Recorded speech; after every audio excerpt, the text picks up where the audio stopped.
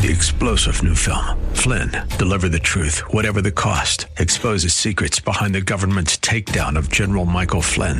Flynn knew what the intel world had been up to. He ordered the first audit of the use of contractors. This set off alarm bells. He told the truth. He was the most dangerous person for Donald Trump to hire. They had to get rid of Flynn. Flynn, deliver the truth, whatever the cost. Available now. Watch it today. Go to salemnow.com. salemnow.com. Welcome to the Georgene Rice Show podcast. This program was originally broadcast live on 93.9 KPDQ. We hope you enjoy the show. Well, good afternoon and welcome to the Wednesday edition of the Georgene Rice Show. Today on the program, we'll talk with Carson Steelman. He's a Heritage Action for America press secretary. We'll talk about the administration's move to lift the federal gas tax for 3 months. Now, Congress has to actually do it. And so far, not even the Democrats have expressed support. But we'll talk about what that might mean and whether or not it would have a real impact or if it would have an impact on the inflation rate and the deficit. That's coming up at the top of the second hour. Then we'll have a conversation with Casey Pipes, author of After the Fall, the remarkable comeback of Richard Nixon. Did you know he had a remarkable comeback? We'll talk about that later in the program. So that's our lineup. First, we'll take a look at some of the day's headlines. Well, President Biden understands that high gas prices pose a significant challenge for working families. So says a White House fact sheet released this morning announcing the president's support for a federal and state gas tax holiday. Now, he doesn't have the authority to, by executive action, impose such a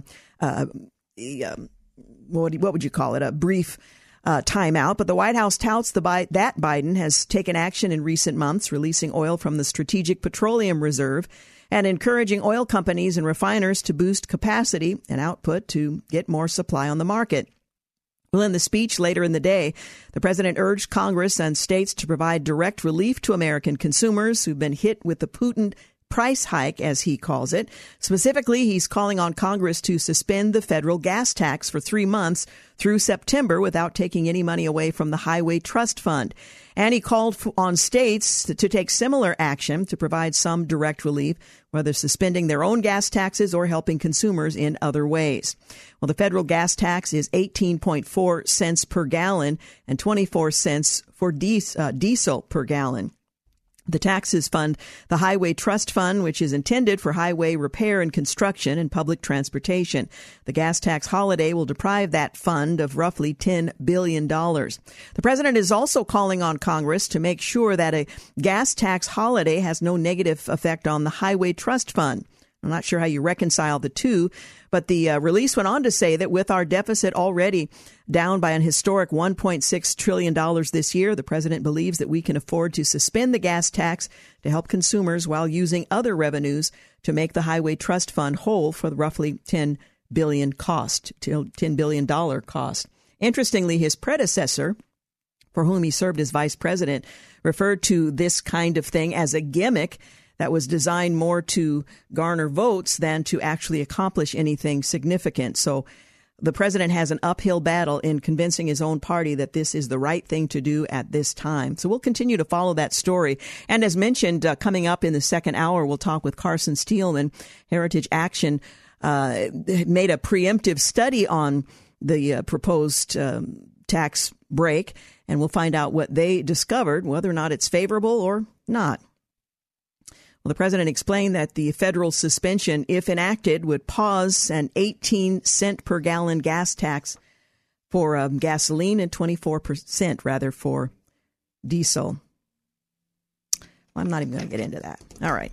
President Biden made a cryptic comment on an upcoming second pandemic while he was speaking about child vaccines.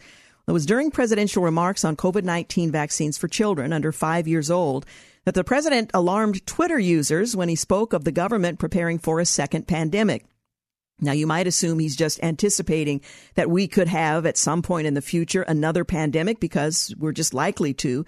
But during the presidential remarks on COVID-19 vaccines for children under 5, The president alarmed Twitter users when he spoke that the government is preparing for a second pandemic. A reporter prompted the president's head-turning remarks when a question on what spending the U.S. government is still prepared to do in order to manufacture and distribute more vaccines and maintain the infrastructure necessary to combat COVID-19 as it lingers throughout the country. Last week, the CDC and FDA authorized emergency use of COVID-19 vaccine for kids as young as 6 months old. I know you're looking for more money from Congress for this vaccine campaign and for COVID funding going into the fall, the reporter told the president, before asking how much of the supply of vaccines for these small children is there and how many of the nation's kids will you be able to get vaccinated before you need more money from Congress? Well, the president responded, "We'll get through at least this year," before stating, "We do need more money, but we don't just need more money for vaccines for children eventually. We need more money to plan for the second pandemic." He reinforced his revelation, saying, "There's going to be another pandemic. We have to think ahead." For good measure, he slammed the Trump administration and propped up his own, saying, "And that's not something the last outfit did very well. That's something we've been doing fairly well. That's why we need the money." Through Twitter users, though Twitter users were mystified and annoyed when the president's warning of another pandemic right in time for 2024, tweeted one contributor and the New York Post writer Miranda Devine, insinuating another pandemic may interfere with the upcoming election. Another commentator, Ian Miles Cheong, expressed confusion about the president's statement, wondering, Biden said he needed more money to deal with a second pandemic. What did he mean by this? One conservative radio host, Tara Severatis, tweeted, "Here's the Biden administration telling us they're planning to hold another pandemic, almost as if they can control the disease." 3 weeks ago, Fauci announced it would occur in the fall, which corresponds perfectly with the midterm elections. Another remarked, "Sounds like a threat." The Federalist CEO Sean Davis says sportscaster Gary Sheffield Jr. pushed back on the president's comments, tweeting, "Let Nancy Pelosi pay for it using her investment portfolio. We aren't giving you a dime, and we aren't going back inside." A lawyer and podcaster, Phil Holloway, joked over the president's remarks, tweeting, "Any idea when? I would like to stock up on toilet paper a little better next time." And the Western Journal commentary author Samantha Chang opined that Biden would use the second pandemic to interfere with the midterm elections. Mumbles make the case for more shady mail-in voting, ballot harvesting. The next variant will occur shortly before the November midterm elections. Another conservative author tweeted, "Breaking, here we go again." Needless to say, without clarification and the insinuation in those comments and others made before about the timing of the next pandemic, some are questioning whether or not this is a manufactured crisis to impact the upcoming midterm election. We'll follow the story to see if we can get more clarification. You're listening to The Georgene Rice Show. You're listening to The Georgene Rice Show podcast. It's aired on 93.9 KPDQ. Hey, welcome back. You're listening to The Georgene Rice Show. Well, top Senate negotiators Tuesday agreed to the details of a much-anticipated gun bill and released the text as they seek to take action in the wake of recent mass shootings. A group that includes Senator John Cornyn, a Republican of Texas, Chris Murphy, a Democrat from Connecticut, Tom Tillis, a Republican from North Carolina, and Kyrsten Sinema, a Democrat from Arizona, completed work on the text of the bill on Tuesday. The senators' offices released it shortly thereafter. Responding to the bill in a statement, "Today we finalize bipartisan common sense legislation to protect America's children, keep our schools safe, and reduce the threat of violence across our country. Our legislation will save lives and will not infringe on any law-abiding Americans' Second Amendment rights. We look forward to earning broad bipartisan support and passing our common sense legislation into law." End quote. Well, those four were part of a larger group, including 10 Republicans and 10 Democrats, who agreed to a framework of principles earlier this month. Speaking on the Senate floor late Tuesday afternoon, Senator Cornyn said that he believes as those senators see the bill, they will see that the text supports these principles. So the bill immediately garnered further bipartisan support, cleared a procedural vote on Tuesday at 64 to 34 vote. It will very likely move forward and be debated on thoroughly. While enough Senate Republicans voted for the bill in the procedural vote Tuesday, not all conservatives are backing it. The National Rifle Association issued a statement of opposition. We will oppose this gun control legislation because it falls short on every level, the group said. It doesn't truly address violent crime while opening the door to unnecessary burdens on the exercise of Second Amendment freedom by law-abiding gun owners. I do not support this legislation, and I will continue to vote against it. That's a quote from Senate Republican Conference Chair John Barrasso from Wyoming. As a senator from Wyoming, I know the meaning of the Second Amendment. I will not vote for any legislation that would jeopardize the Second Amendment rights of law-abiding citizens. So it will have an uphill battle in Washington. Well, the Family Policy Alliance reports that today they announced that Representative Jim Banks, he's the chairman of the Republican Study Committee and an alum of their Foundation Statesman Academy, introduced the Protecting Minors from Medical Malpractice Act. Senator Tom Cotton is sponsoring the bill in the Senate. The bill reflects the principles of the Family Policy Alliance Help Not Harm campaign. And they believe children who are hurting and struggling need real help, not harm. That children who have legitimate gender conflict have been pressured into transition by politicized medicine, and that every day youth around the country are endangered by transgender interventions that can leave them sterile, missing healthy body parts, and filled with regret. And that children should be protected from politicized medicine and should have the right to recover from the damages done to them. The Protecting Minors from Medical Malpractice Act will spare children a lifetime of regret, keeps politics out of their health care. And Chairman Jim Banks and Senator Tom Cotton and their leadership championing this bill through Congress has just begun. So we'll continue to follow the legislation and try to read it more thoroughly and report on that at some future point. Meanwhile, the American Medical Association announced last week that the organization would be adopting a new policy that recognizes abortion restrictions as a violation of human rights. So it's not just a constitutional right, as interpreted back in 1973 and now called into question, but now a human right. The American Medical Association, which is one of the largest healthcare associations in the country, promised legal actions to protect access to abortion should restrictions be imposed on the state level.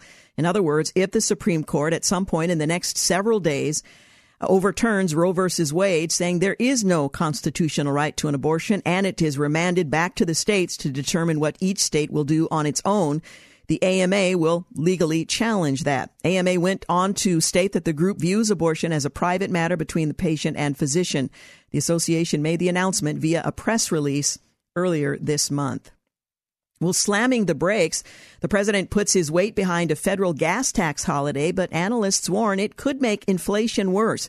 And in fact, at 5 o'clock, we'll talk with Carson Steelman of the Heritage Action for America about that very thing. Raising new fears, some 6 major cities are on pace to pass historic 2021 violent crime totals halfway through 2022. A key gun agreement has been reached, and a group working to elect more Republican women to Congress is touting its efforts and successes in congressional races across the country as the road to this year's midterm elections makes its way through a busy primary season. The Winning for Women Action Fund, the political arm of the conservative women's advocacy group Winning for Women, has already been involved in a number of races this election cycle and has seen record fundraising as it looks to help women candidates make an even greater impact on the makeup of Congress.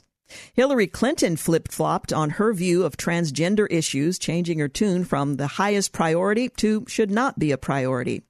Saying it's not all about the price of gas, MSNBC, The Washington Post, and ABC figures warn voters against gas price influencing their vote in November. There's nothing to see here. Apparently, the media doesn't want a GOP war. MSNBC's Joy Reid complained the media doesn't want to be at war with Republicans. If you've watched the networks, you might beg to differ.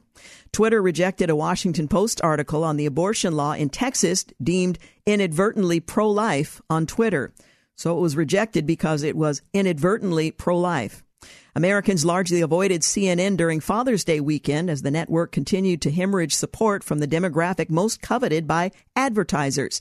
CNN managed only 67,000 average viewers between ages 25 to 54 from the 18th through the 19th of this month for its smallest weekend audience since 2000 in the category that pays the bills, and was the network's third worst performance in the critical demo during a weekend since 1993.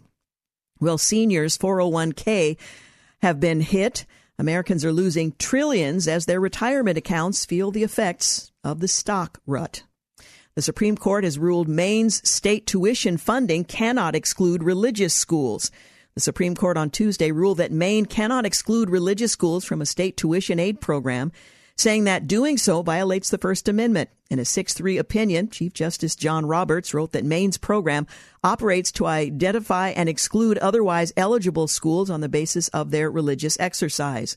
The program allows parents who live in areas without public high school to receive state assistance to cover tuition costs at public or private schools in their communities as long as they are considered non-sectarian.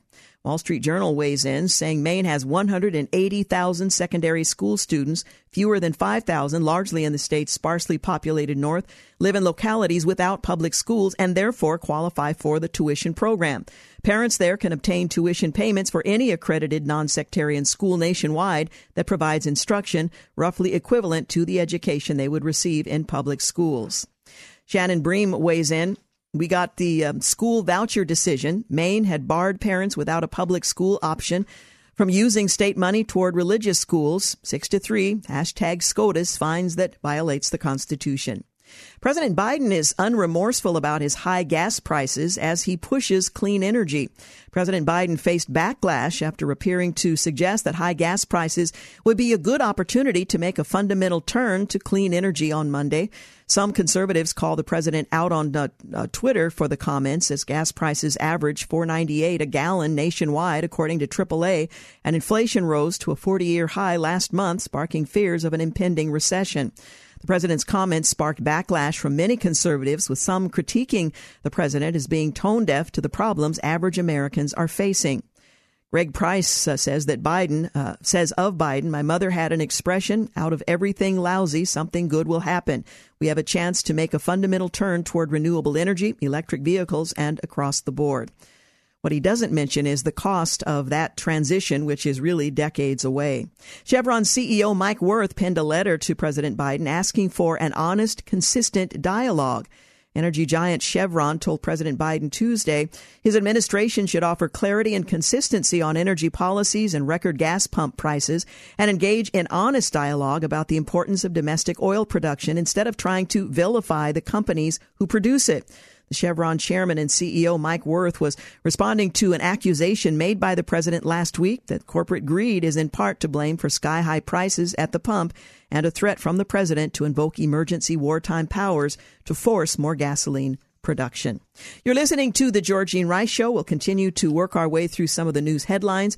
We'll talk with Carson Steelman in the second hour on said suspension of the federal gas tax, and we'll talk with Casey Pipes, author of After the Fall, the remarkable comeback of Richard Nixon. You're listening to The Georgene Rice Show podcast. It's aired on 93.9 KPDQ. You're listening to The Georgene Rice Show. Later in the program, we're going to talk about the president's proposed federal gas tax suspension for 3 months and what that might mean for the economy and for folks who use gasoline and diesel. Well, 3 obstacles are slowing Elon Musk from buying Twitter, according to the Wall Street Journal.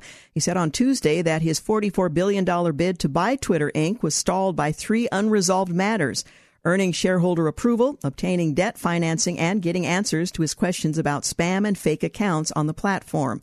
CNBC says the fate of the deal, has become more uncertain in recent weeks after Musk threatened to walk away, citing concerns over the number of fake accounts on the platform. The billionaire could face a $1 billion breakup fee and possibly even lawsuit if he were to abandon the deal. Speaking at an event hosted by Bloomberg on Tuesday, Musk said there were a number of unresolved matters that will need settling before he can move forward with that takeover. Twitter's board unanimously recommended that its shareholders vote to approve Tesla CEO Musk's offer, the acquisition of the social media giant. The deal, which is currently expected to close in 2022, would take Twitter private at $54.20 per share. The filing comes, as Musk said in an interview Tuesday, that the shareholder approval was one of 3 unresolved matters. An EU official is calling Russia's blockade of Ukrainian exports a war crime. The Financial Times reports that Russia's military assault on Ukraine may have stalled in the Donbass, but as its ability to prevent millions of tons of grain from leaving the Black Sea ports is proving far more successful, with ominous consequences for Kyiv and the global food crisis. A de facto naval blockade means that Ukraine, traditionally one of the world's top crop producers, has for months been unable to export most of the 20 million tons of grain stored in its silos. This has helped push prices to record highs and left 100 million more people unable to meet their food needs. The New York Times weighs in. You cannot use the hunger of people as a weapon of war. That's Mr. Borrell said after arriving in Luxembourg to meet with the EU foreign ministers. Millions of tons of wheat remain blocked in Ukraine, while in the rest of the world, people are suffering hunger. A.G. Garland visited Ukraine to assist with the war crimes trials there. The Attorney General is making a surprise visit to throw America's weight behind ongoing war crimes trials against the Russian military, the Justice Department revealed yesterday. Ukraine has reportedly opened roughly 16,000 investigations into alleged war crimes by Russian troops since Vladimir Putin, the president, ordered the invasion in Ukraine in February. Multiple nations and international organizations have also launched investigations into alleged Russian crimes. Attorney General Merrick Garland is making an unannounced visit to Ukraine today, where he will meet with Ukrainian Prosecutor General to discuss U.S. and international efforts to help Ukraine identify, apprehend, and prosecute those individuals involved in war crimes and other atrocities in the country. Here in the U.S., we have ongoing violations of federal law in a coordinated campaign of intimidation, says Ed Morrissey. Perhaps his attention is better focused there. A Russian journalist, Dmitry Muratov, auctioned his Nobel Peace Prize for $103.5 million and donated the proceeds to UNICEF. The Russian journalist auctioned his Nobel Peace Prize on Monday, with the proceeds donated to help Ukrainian children. The auction record amount will support United Nations Children's Fund, the Child Refugee Fund, according to Heritage Auctions. The donation will support Ukrainian child refugees impacted due to Russia's invasion of Ukraine. This award is unlike any other auction offering to present, the Heritage Auction said in a statement ahead of the sale. Mr. Muratov, with full support of his staff, is allowing us to auction his medal, not as a collectible, but as an event that he hopes will positively impact the lives of millions of Ukrainian refugees. Megan Rapinoe catches flack for her dismissive comment about trans inclusion. The Daily Wire reports that leading women's soccer player Megan Rapinoe, get it right, caught the wrath of social media users on Tuesday for arguing that female athletes and their parents need to get over the advantages biologically male transgender athletes have over girls. She told the Times Magazine in an interview published Sunday that she is 100% supportive of trans inclusion in female sports, dismissing concerns about fairness. I would also encourage everyone out there who is afraid someone's going to have an unfair advantage over their kid to really take a step back and think what we're actually talking about, she said. We're talking about people's lives. I'm sorry, your kid's high school volleyball team just isn't that important. Well, it might be if that volleyball scholarship that the daughter would be eligible for is taken by someone who has a biological significant advantage, and she is not able to continue on to higher education. Ben Shapiro weighs in saying, just a note, if biological males were allowed to play against the U.S. women's national soccer team, Megan Rapinoe and crew would get their, well, they would lose by a bunch of junior high boys. Taylor White says, wasn't it Megan Rapinoe whose team got defeated by a bunch of high school boys? Vanessa Santos weighs in saying that she can safely say these things because she is near retirement and she isn't in danger of being replaced by a transgender athlete. She's doing nothing to preserve the future of female sports. She is selfish, end quote. A bipartisan agreement on gun legislation is being hindered by the Hyde Amendment.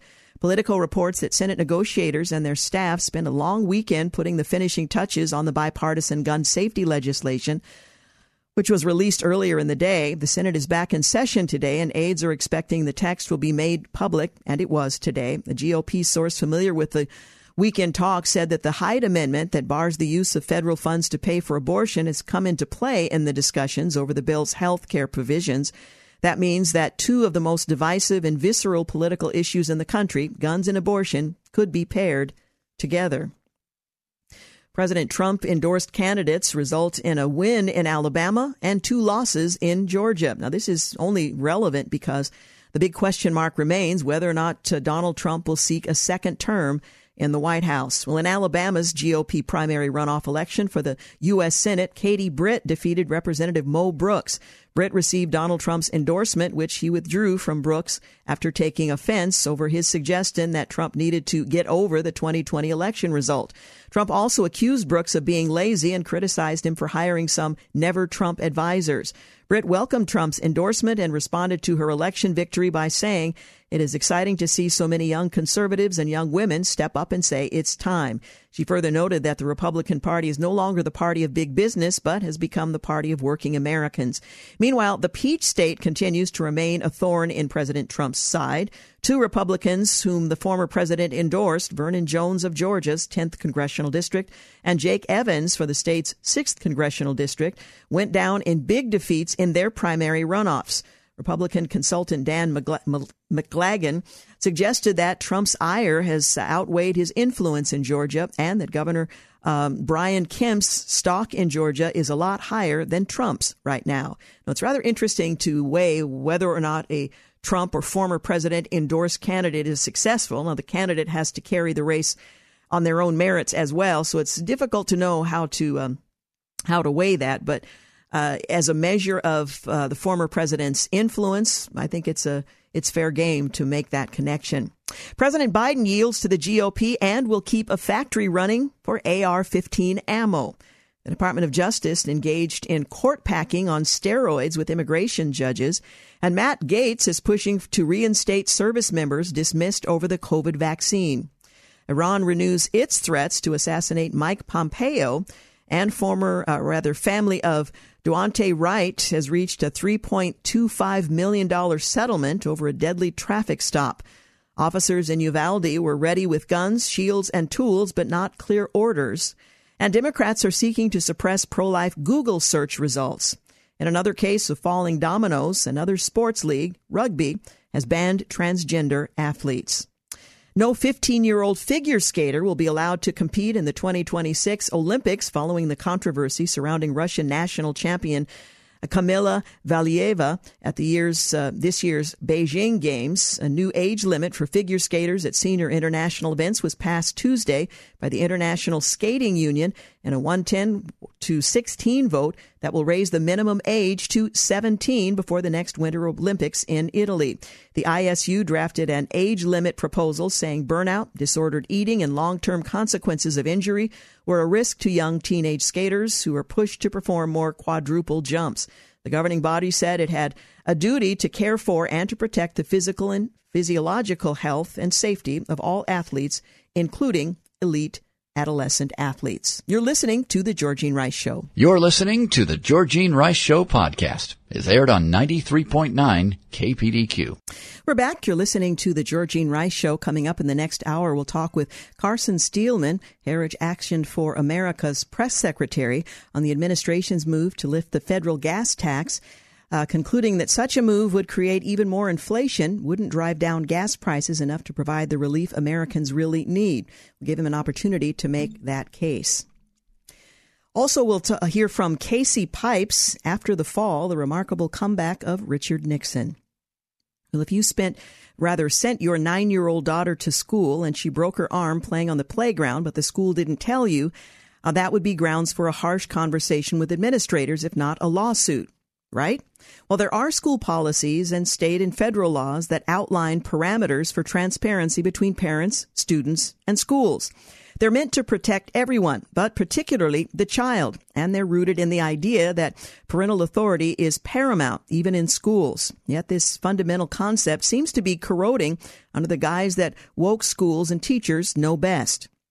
Well, in Pennsylvania recently, 3 parents filed a federal lawsuit alleging that their children's first grade teacher violated their rights, not to mention school policy and state law, by teaching their children about gender dysphoria and transgender transitioning.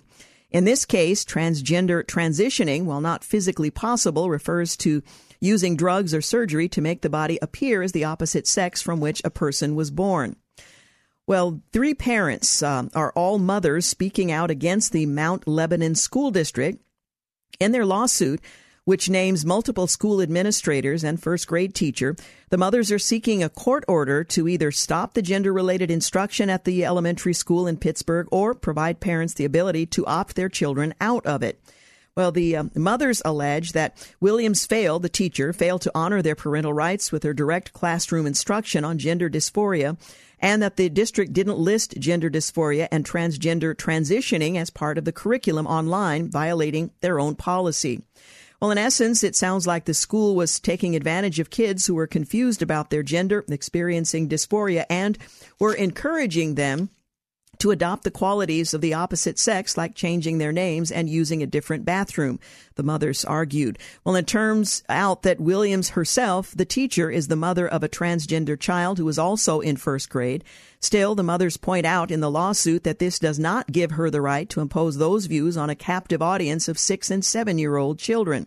According to the lawsuit, Williams, the teacher, had gone so far as to tell students that sometimes parents are wrong, and parents and doctors make mistakes when they bring a child home from the hospital, and declare that he or she is a boy or girl.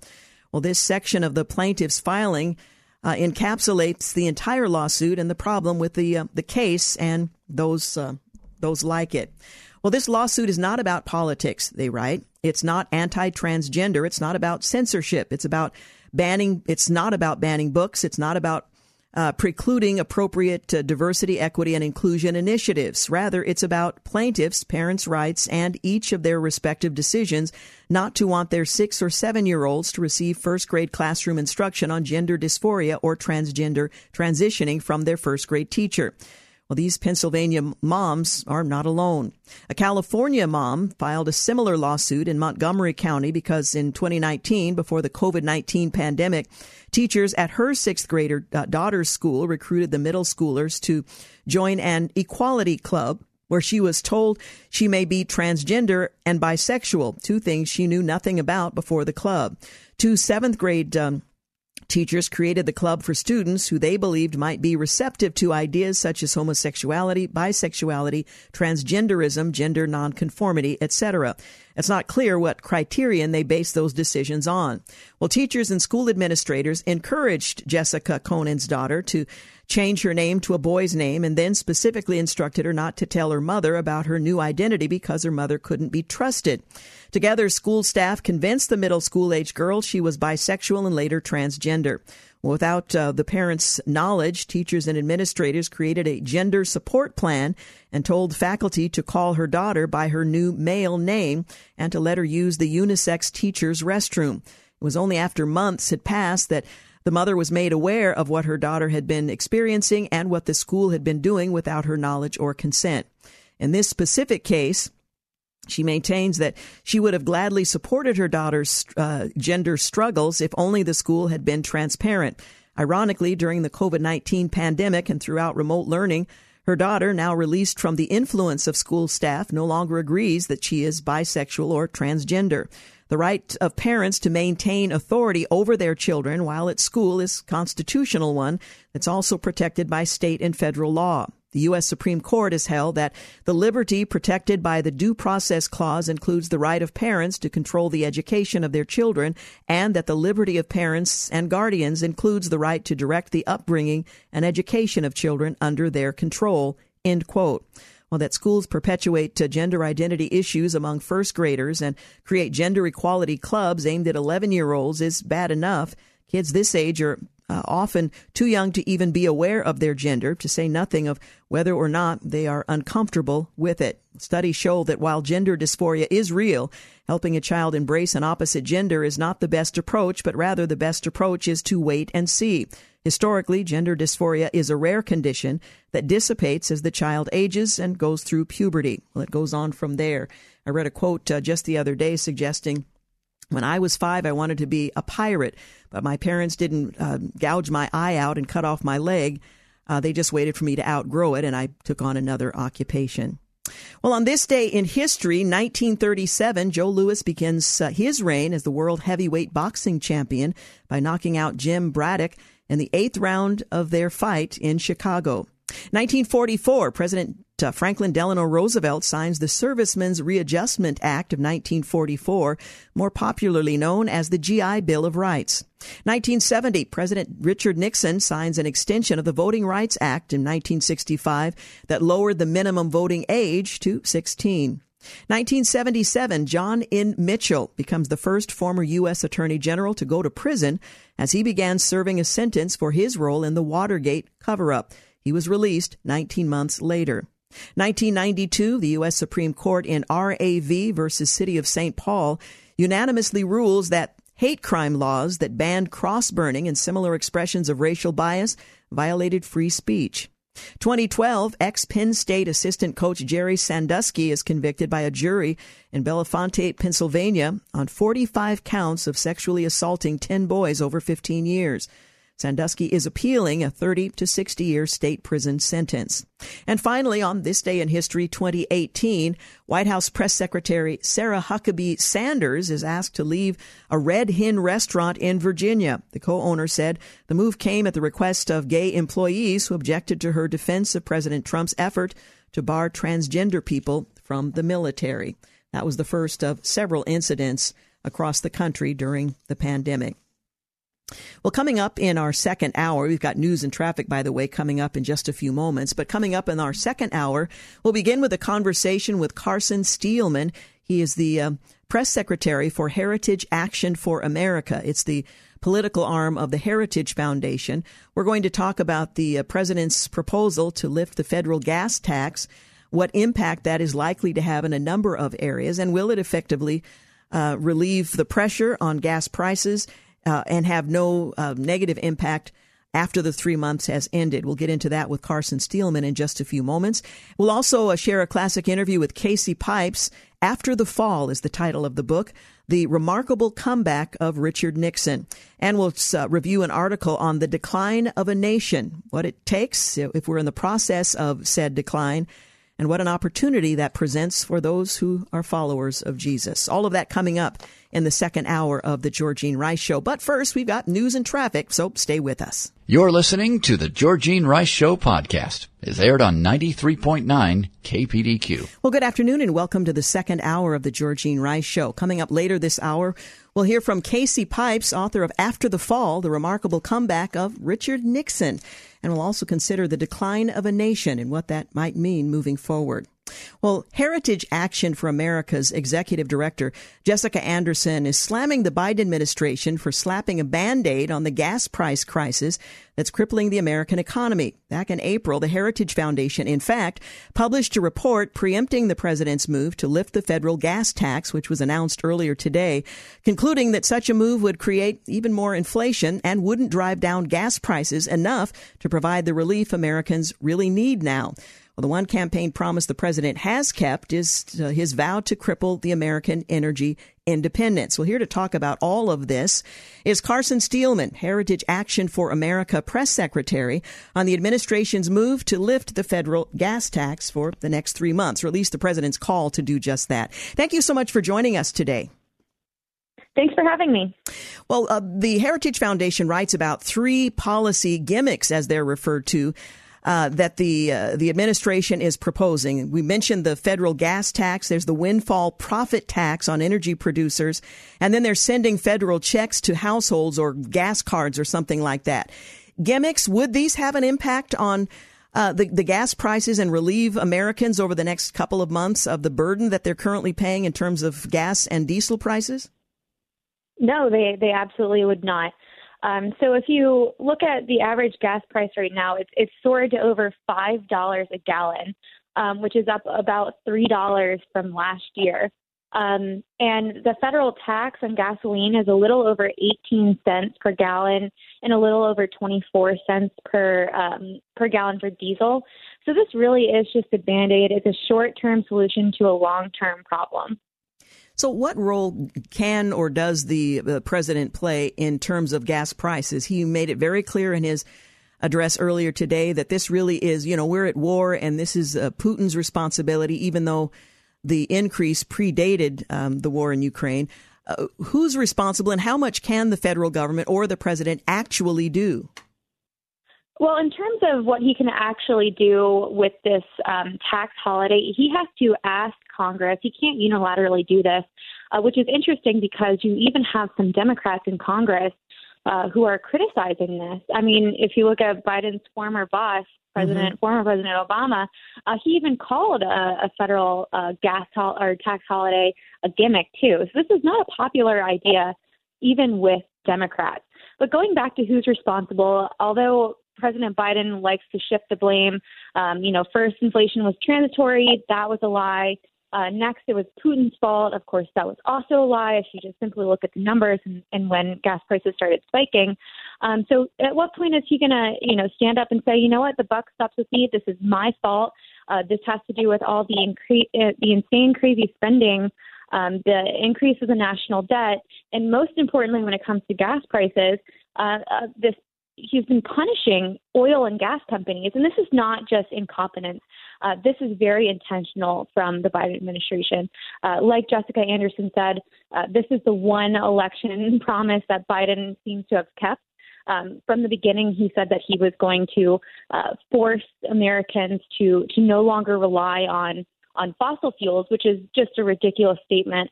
But in that, he's completely punished the American energy industry, and Americans are paying for it. Well, let's talk about the windfall profit tax on energy producers that's also being considered. Could you explain what that means and why that's a bad idea? Yeah, so this is just another way that the Biden administration is punishing energy producers. So instead of allowing American energy companies to flourish, to create jobs, to act as helpful in our economy, there's just another punishment that the administration is doing to try to force the American people towards his green climate, Green New Deal agenda. Now, the other proposal is the sending federal checks to households or a gas card to those who consume gasoline. How does this measure up in terms of actually helping to relieve the pressure on Americans who are paying significantly high prices? Yeah, it's counterproductive, right? It's just more government spending. It's another temporary solution that fails to address the root causes of why gas prices are going up. Americans don't need a check in the mail. They need prices to go down. This is not about whether or not the federal government should be paying for the gas. It's whether or not the gas is affordable. And the gas is not affordable because American energy companies are crippled, and the Biden administration refuses to help these companies lower the cost. Now, it's one thing to point out what the proposals will do and what they won't do. And I know one of the things, the concerns that we have is that this will have an impact on inflation and the deficit moving forward if these proposals, particularly the federal gas tax holiday. But how can the administration utilize regulatory reforms that might have an impact in the short and the longer term? What is the right approach in this case? Well, I think the right approach here is probably less regulation, right? The Biden administration continues to, put these arbitrary regulations and mandates on companies. And they've used COVID as an excuse a few times, and now they're using, climate activism as the next iteration of that.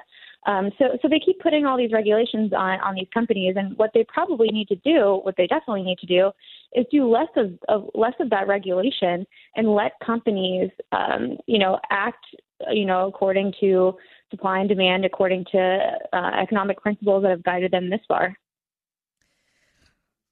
how likely is it, from your perspective, that the president will get what he wants in convincing Congress to establish a federal gas tax holiday?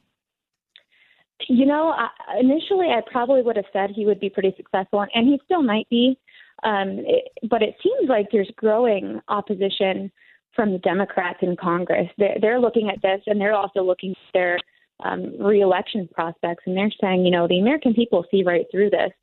The Biden administration can't lie to the people anymore, and they can't shift blame for what's going on in the country. It's not just rising inflation or gas prices; it's everything. It's the incompetence on the border, rising crime, education, you name it, it's going wrong. So the Democrats in Congress are, I think, starting to look a little bit more skeptically at the Biden administration. They no longer want to campaign with the President Biden as the vice president. So that's a pretty good indicator. But again, I still think that it could happen, but I'm a little bit more optimistic than I maybe would have been about a month or two ago. Now, the report that the Heritage Foundation published points out that the United States can't fully control the market price of oil or gasoline. Policymakers aren't helpless to affect the situation. However, you mentioned that you might be a little more optimistic. How should we respond to these proposals, including the one in which, they're talking about gas cards or giving money to the American people? How should we respond to this in trying to convince lawmakers in Washington how to move forward? Well, I think the number one thing that anybody can do is call their representative and tell them to say no, absolutely not. We don't want this. This is not a long-term solution. This is record-setting inflation that is not transitory. It's not going anywhere, and we need a better solution. So the number one thing that you can do is call your representative in Congress, whether that's in the House or in the Senate. I would encourage folks to call both and tell them that not only do we want these proposals from the Biden administration to be struck down, but we also want them to be replaced with proposals that will unleash American energy and that will lower spending in the national debt.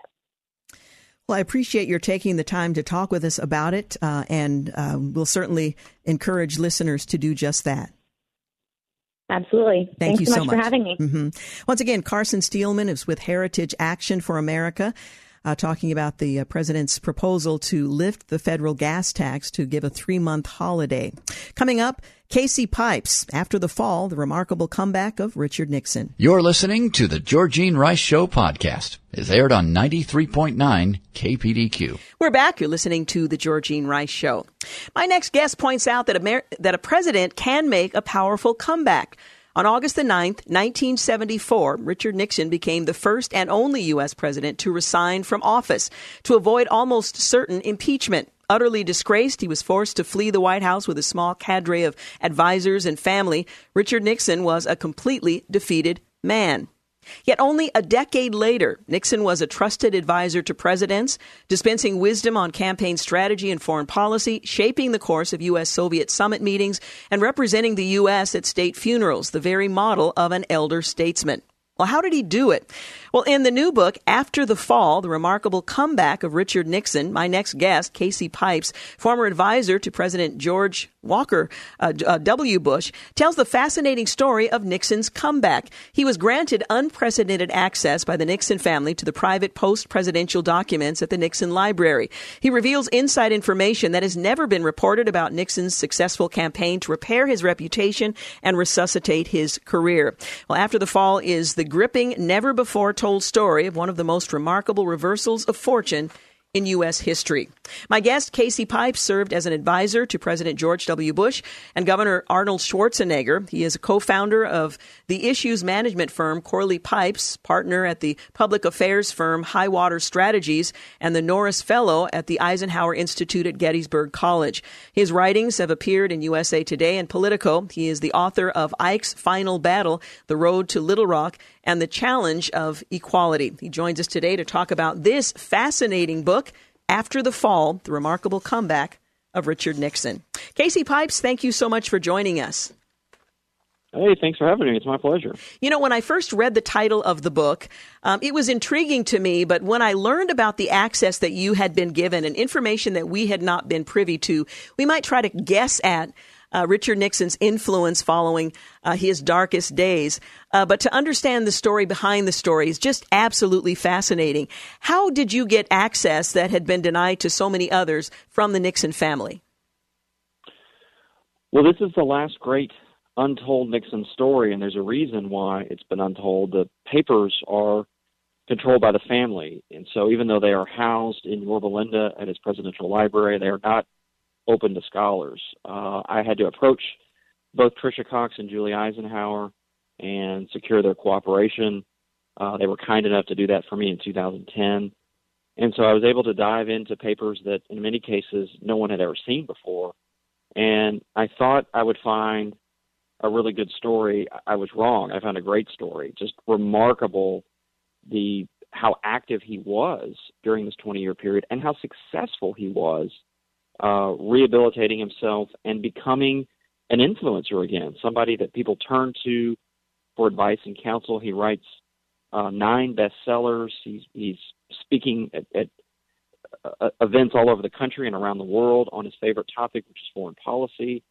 He's appearing on television. In fact, the Frost interviews to this day, 45 million people watched the first episode of the Frost interview. It's the highest rated political interview of all time, all the way up until today. So he manages to really create for himself a platform, and he has something to say, which is the most important part of the story. He has insights on the world. He has ideas on the Cold War and how to end it.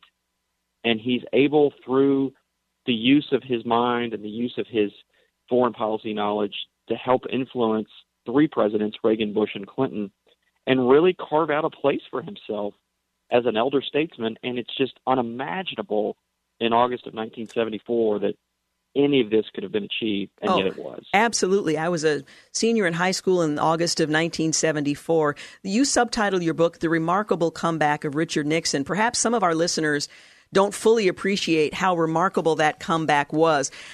You also refer to it as surprising. Can you explain to those who perhaps weren't around for that history and may only have a secondhand account how remarkable and surprising this was? So he is literally, in the fall of 1974, left for dead, not just politically. He literally almost dies. Once he returns to San Clemente in August of 1974, within a few weeks, he has a very acute attack of phlebitis, where the walls of his arteries harden and the blood flow becomes restricted. He's rushed into emergency surgery in Long Beach. They literally are not sure at one point if he's going to make it. He does. And once he comes out of that, he faces recovery time. He faces mounting legal challenges. He's broke financially. He can't make a living. He has to resign from the bar in California and the Supreme Court. The New York bar kicks him out, so he can't practice law anymore. He literally is at the lowest point of his life, both professionally and personally, and he has to figure out, what do I do now? How do I climb out of this? And there's no roadmap for him. There are no ex-presidents who are alive at that time. Johnson had died in 73. Truman had died in 72. Eisenhower died in 69. And even if they had been alive, they would have told him, do what we did and go basically retire, which is what they did. Eisenhower went to Gettysburg and Palm Springs. Johnson goes to his ranch. They go away. Nixon can't afford to go away because he has to earn a living.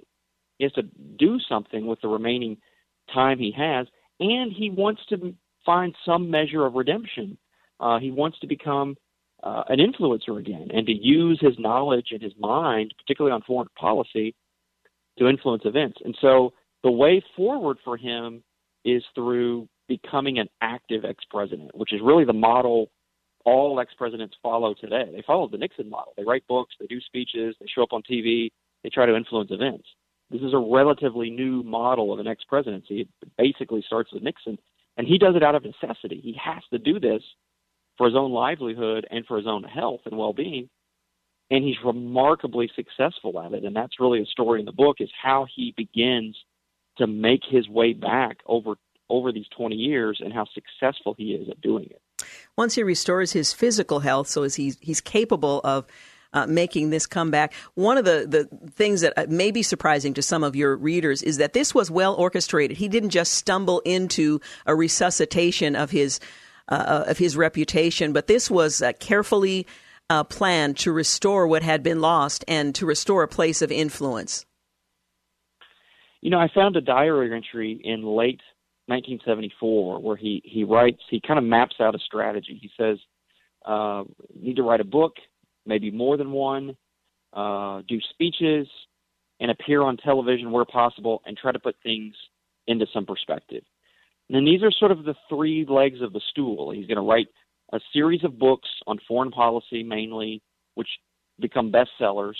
And they're not just bestsellers, they're books that important people read, including President Reagan, who was a big fan of a book called The Real War on the Cold War. He does speeches all around the country, which allows him to have some interaction with the public again, and for people to see him again, and for people to hear from him again. And then, of course, the same with television. He goes on television where people can see him, especially when he can talk about his favorite topic, which is foreign policy. And because he's so successful at these three things, he becomes more accepted in the public's eye again. People begin to realize, we may not like what happened in Watergate, but wow, this guy really knows the world, and he sure is fascinating to listen to. And it's not just the public that starts saying this, but it's the three presidents at the end of his life. It's Reagan, Bush, and Clinton, who, to varying degrees, are all calling upon him for his advice and counsel. And that's really the heart of, I guess, the last half of the book is his interactions with those three administrations and how he's using this newfound influence to help shape events. And it's remarkable how well he does it. Yeah, it really is. Now, there was a supposed medical hoax when Nixon was called to testify. What's true about that story, and what did you learn from your research? I mean, it's a complete myth. I mean, this is one of the great myths of Watergate, that he returned to San Clemente and hid from the legal proceedings in Washington by pretending he was sick. As I described earlier, he almost dies. And Judge John Sirica in Washington, who wanted Nixon to testify, sent a panel of three doctors to examine Nixon in California, and they all came back and unanimously said, there's no way this guy can travel. He's as sick as he can be. And so this became yet another part of the Watergate story, that it was somehow a part of the cover-up, that he was hiding, that he was afraid to testify. And in reality, it's a much different story. He was almost at death's doorstep. And it marks an important turning point in the book because, as I said earlier, once he gets home from the hospital and begins the recovery, he starts to think about, what do I do next? I can't just sit here in retirement because, I mean, I could die. I've got to be active. I've got to be doing something. He says to one of his aides years later, I've got to be writing and speaking and thinking because it keeps my mind going. It keeps me alive.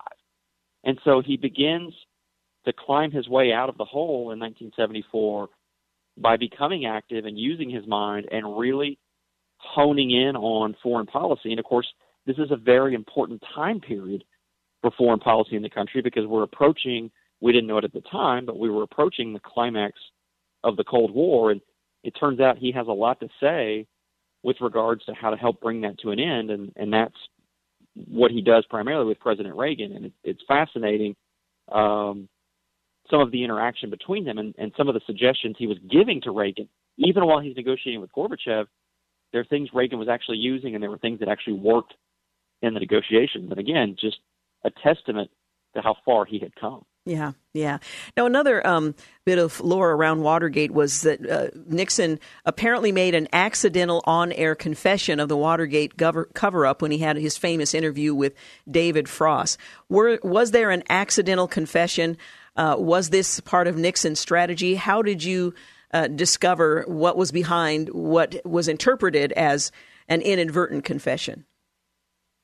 So this is another myth of Watergate, that Nixon somehow stumbled in this interview and Frost kind of brilliantly trapped him into saying that he had some responsibility for Watergate.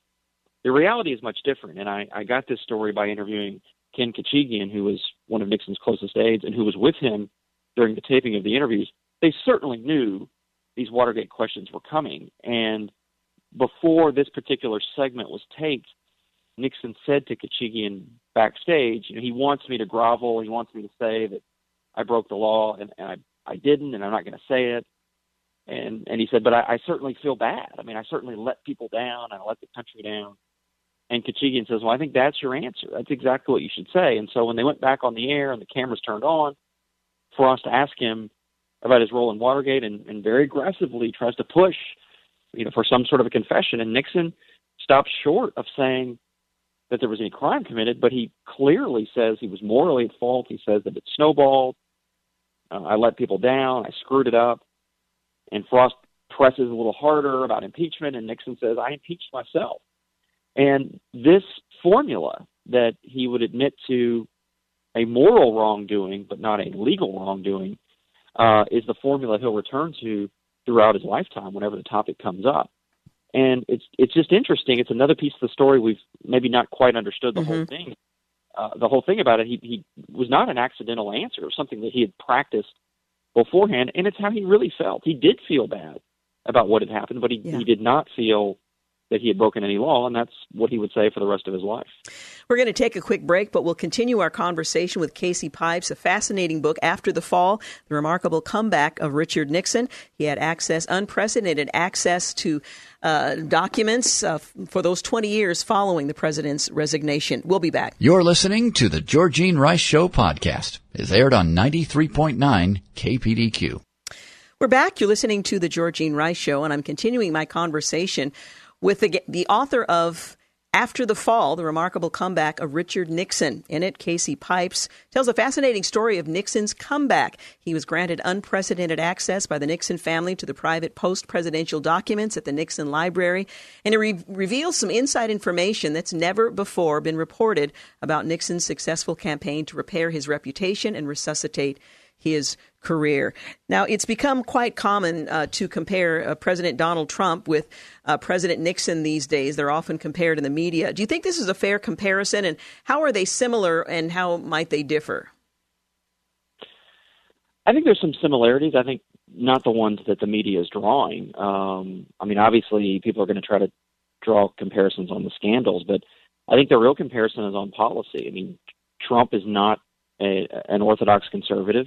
Neither was Nixon. And particularly on foreign policy, there's a lot of common ground there. Nixon was a realist, not an idealist on foreign policy. He believed that American policy overseas should be based on protecting American interests and not on promoting human rights or promoting democracy or a lot of the things we've seen in the last several years with some of the more idealistic policies the presidents have put in place. Trump is a throwback. Trump campaigned against the Iraq War. He campaigned. Even last week in the Oval Office, he was asked about Afghanistan, and he said, we can't be the world's policeman, and we can't be all over the place building schools and hospitals. We have to come, bring the troops home and take care of Americans first. This is the shades of realism that American policy should be based on American interests. That's a real similarity, I think, that they have. But I think that they're also very different in many ways. And even on foreign policy, I think Trump is much more instinctual. He brags about his instincts and, kind of making decisions as he goes. And we saw this a few months ago with the aborted attack on Iran when he kind of at the last minute decided not to do it. Nixon was much more methodical, much more coordinated and coherent and effective. So I think there's a lot of differences as well, but it is interesting to see some of the similarities because in some ways there's more than people realize. Yeah. Well, let's talk about some of the ways in which Richard Nixon's reputation was repaired and his career resuscitated. Talk a little bit about how former President Nixon's advice helped to shape President Reagan's negotiations with Gorbachev and how that changed history, the role that he played in all of that. Yeah, this is really fascinating, and it's, again, he played a much bigger role than I think we previously realized. One of the key areas as the negotiations got moving was the Strategic Defense Initiative. This was Reagan's plan to build a defensive shield that would block incoming nuclear weapons in the case of a nuclear attack. Nixon, from the beginning of Reagan's proposal of SDI, is very skeptical about the technology behind it. He doesn't think it'll actually work. However, he loves the leverage that it gives Reagan in the negotiation. He loves that the idea that the Soviets might think we could have a defensive system. And so he encourages Reagan to continue pursuing this idea and to use it as leverage in the negotiation to get concessions from the Soviets on both nuclear and conventional weapons. Now, the problem arises when Gorbachev becomes very nervous about this technology. And we know at one moment, the famous Reykjavik summit with Reagan in 86, when Gorbachev demands that Reagan stop all work on SDI, and Reagan refuses and the summit ends in disaster. Reagan gets up and walks out. Nixon is one of the ones that helps bridge this gap, because he suggests to Reagan, he suggests to his national security advisor, Bud McFarlane, why not offer to share the technology with Gorbachev? It's a defensive system, so there's nothing to be afraid of. And if we can have one, they can have one too. But the real genius behind the idea was, by doing it publicly, Reagan could box Gorbachev in and take the excuse away of, I'm not going to negotiate anymore until you give up SDI. Well, I'm offering to share it with you, so why are you not negotiating now? And it's exactly what Reagan did, and it works. And Gorbachev comes back to the negotiating table. They end up with the 1987 INF Treaty, which essentially eliminates an entire class of nuclear weapons. And Nixon had a role to play in getting to this moment. I mean, SDI was, in some ways, the sticking point in the negotiations, and he's one of the ones suggesting to Reagan a way to square the circle. It's just remarkable. Yeah, it is. You also write about how Nixon traveled to China after Tiananmen Square to help preserve the U.S.-Chinese relations that he had opened up years earlier, and this was significant in maintaining that fragile relationship as well. So this is something that comes as something of a surprise, because we think of Nixon as, and he is in many ways still to this day, very beloved in China as the man who opened up the door to China. But he was not naive about it. He did so with a clear eye to the Chinese and what their intentions were. He did it as a Cold War strategy to help separate the Chinese from the Soviets. And also because he felt you have to recognize and acknowledge a country of that size. They're not going to go away. You can't ignore them. We might as well engage with them and try to shape policy to our liking. And so he opens the door to China in 1972. But in 1989, after the Tiananmen Square massacre, he travels to China.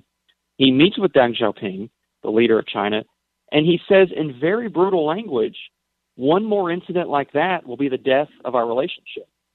So here is the man who created the open door to China, who in many ways brought them into the modern world. Here he is essentially threatening them and saying, you better knock it off. Don't do this kind of thing again, or there's going to be real consequences in Washington. And I think in many ways that probably helped the Chinese get the message. I mean, who better to deliver that type of brutal message to them but Richard Nixon? And it also helped with the Bush administration, because they were facing pressure domestically in Washington from Democrats and some Republicans in Congress who wanted to retaliate with sanctions on the Chinese, which the president didn't want to do. Nixon didn't want him to do that. He thought that was the wrong way to go. But by having this message delivered by Nixon, it helped the Chinese sort of get in line and perhaps help prevent another type massacre from happening. And again, it's just another example of how involved he was during this period of his exile, much more so than we realized before. I suppose it's not altogether surprising that he would have some influence, some role in the Reagan and Bush administrations, but there was a surprising friendship with Bill Clinton as well. Tell us a bit about that. Well, politics makes strange bedfellows, yes. And this is a pretty strange one. I mean, Bill Clinton first came of age running for office in Arkansas in the early 1970s, campaigning against Nixon and Watergate. His wife Hillary was a young lawyer investigating Watergate. And yet here they are less than 20 years later, pretty regularly communicating on the phone and even in person about foreign policy. It was Bob Dole's idea originally for Clinton to reach out to Nixon. Dole wanted to run for president in 96, but he felt like, we have one president at a time, and we need him to be successful in foreign policy. And who better to call for advice than Richard Nixon, who Dole was very close to and thought a lot of and admired. And so Clinton reached out to him, and Clinton just sort of marveled at what he found on the other end of the phone line. I mean, here was this sage, this man of great wisdom and insight on the world, particularly Russia, which was the issue of the day. And ironically, they found a lot of common ground. I mean, Nixon had been somewhat critical of the Bush administration as the Cold War ended. He thought that they had not done enough to support the transition to democracy. They had not done enough to support the breakaway republics as they became democracies. And Clinton was a little more willing to engage on that and to use American influence and power to sort of help the democratic process along. And that's what Nixon wanted to see him do. And so Nixon strengthens Clinton's resolve on these issues and confirms his instincts that he's doing the right thing. And they talk very candidly for over a year, even right up until the last few weeks of Nixon's life. In fact, Nixon arrived. I wish we had more time, but we don't. Again, the title of the book is After the Fall, The Remarkable Comeback of Richard Nixon. Absolutely worth reading. Put it on your reading list. Casey Pipes, thank you so much for joining us tonight. Appreciate it. Thanks for having me. We're going to take a quick break, but we'll be back in just a few moments. You're listening to The Georgene Rice Show. You're listening to The Georgene Rice Show podcast. It's aired on 93.9 KPDQ. Hey, welcome back. You're listening to the final segment of The Georgene Rice Show. I read an interesting column written by Cal Thomas, the title of which, The Decline of a Nation. And it's really very sobering when you consider all of the details that are converging at the same point in time in history and what that might mean for the nation moving forward. Now, putting it into perspective, I am a citizen of heaven. I'm a member of the kingdom of God. So this is important, but it's not all important. But it does give us a snapshot of where we are called to ministry in our local community at this time in our nation's history. Well, Cal Thomas writes that while inflation, high gas prices, and food prices are falling, stock market, corrosive politics, and a looming recession are all causes for concern, even alarm. Two recent Gallup polls reveal an erosion of foundational principles that are key to a stable and enduring society. Now, I have to admit, it's difficult for me to imagine that the nation that I have known for these 66 years could change dramatically. Now, I know that we've seen some cultural shifts that have been dramatic, but the fundamental principles that have undergirded even those changes could change rather dramatically. But he goes on. Again, quoting from Cal Thomas, according to Gallup, 50% of those surveyed believe the state of moral values in America is poor. 37% say they are only fair. The trend is not headed in the right direction, as 78% think they are getting worse. One doesn't have to look far to see the reason for this pessimistic outlook. Consider what's being taught and not taught in many public schools and universities. The media, social, broadcast, cable, and entertainment mostly focus on tawdry. It's news that Emma Thompson is doing a nude scene in a film because she wants us to love our bodies. Okay. It's news that Kim Kardashian wore a dress once worn by Marilyn Monroe when she sang Happy Birthday to President John F. Kennedy in 1962, which was offensive to his wife. Don't even get me started on the fascination the media have with Harry and Meghan. Things once considered wrong and immoral are now paraded as the opposite, and woe to those corporations, institutions, and individuals that claim otherwise. Need more examples? Well, there isn't enough time to list them all, but these are a few, and they will do.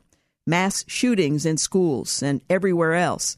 Speaker Nancy Pelosi appearing on RuPaul's Drag Race and remarking, "This is what America is all about." Drag queen story hours at some elementary schools and other actions related to the promotion of the acronym, known as LGBTQ+. Gender identity and fluidity. Facebook's list of gender categories now totals 58. A library system in Maryland hosting social justice and activism camps for ninth graders to teach them how to engage your activism, make connections to your community, and develop your passions. They may not be able to read, write, or calculate, but they can be good, well-trained, indoctrinated activists. Oregon Governor Kate Brown signed a menstrual cycle dignity bill that requires thousands of new feminine product dispensers to be placed in boys' bathrooms. A Washington, D.C. elementary school gave pre-K through third grade children a lesson on anti-racism that asked them to identify racist members of their family. Moral decline, along with massive debt, has contributed to the collapse of great nations in the past. We imagine it could never happen here. After all, it's our time and it's our nation. If a foundation is defective, any house built on it will likely experience distress. What makes us think we can escape the judgment of history and avoid a similar fate? A house and its foundation must be maintained. A car must be serviced. A body must be taken care of. So must America. The second Gallup poll found belief in the existence of God, I've referenced it here on the program, has reached a new low. 81% of those surveyed said they believe in God, but the number is down 6 points from a consistent 87% that held that belief between 2013 and 2017. The two polls should be seen as related. When a vacuum is created, pressure builds from the outside to fill it. If growing numbers of people don't believe in God, they have to believe in, well, something. Without the power to restrain humankind from our lower nature, anything goes. Is this where we want to be, and is this the direction in which we wish to be headed? I once heard the late evangelist Reverend Billy Graham say America was not at a crossroads, but had traveled down the wrong road and needed to come back to the crossroads and take the right road. What if we can no longer agree on the right road and where the wrong road is leading us? And that seems to be where we are today. Again, quoting from Cal Thomas and his column, The Decline of a Nation. I mentioned yesterday the death of a Multnomah University professor who had served faithfully, not just in the university, but also in other ministries, and had left a significant impact on the lives of men and women in his wake. He and his wife working together, Dr. Cook, working together to impact the lives of many. Now, you're not going to see his name on a headline in the Oregonian. You're not going to see a story, the lead story on KGW, KATU, or any of the other local news stations, or for that matter, national news stations. But the contribution and the life that he and his wife lived for the sake of the kingdom has such significance, you cannot measure it by its popularity in the current culture. And we are living in a moment when we have the opportunity to leave a significant impact in our wake as well. I was listening to a sermon just yesterday on my way home from work in which the preacher was talking about seedless fruit and how convenient it is to have a piece of fruit that doesn't have seeds in it because you don't have to, eat around them. But it's really an impotent fruit. It may be tasty, it may be beautiful, but it doesn't have the capacity to reproduce. Those seeds are not there.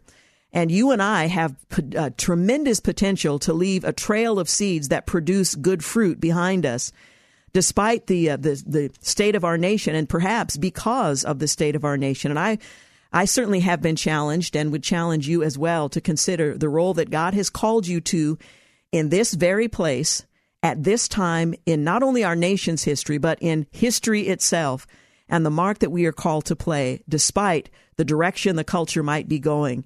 What a tremendous privilege it is to have an opportunity to leave a legacy, to leave an imprint, and to make a difference that not just that garners a headline that says you were popular or beautiful, but has an eternal impact. And each of us has that opportunity.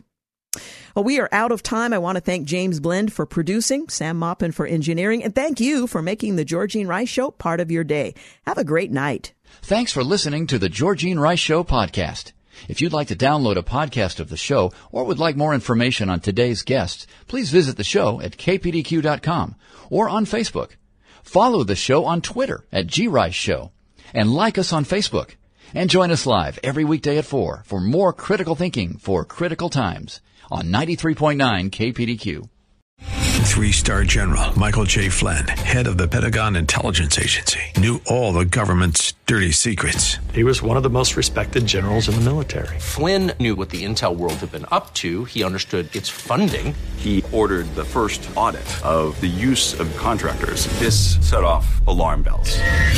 The explosive new documentary, Flynn, Deliver the Truth, Whatever the Cost, uncovers the facts behind this scandal. Flynn told the truth. He was the most dangerous person for Donald Trump to hire. I find out the worst enemy that I'm going to face in my life is right here in America. They took my assessment and they wanted me to change it. And I was like, I'm not changing it. They had to get rid of Flynn. With in-depth interviews, archival footage, and never-before-seen personal records of the man behind the headlines. I just felt like I was drowning. Flynn, Deliver the Truth, Whatever the Cost. Available now. Watch it today. Go to salemnow.com. salemnow.com.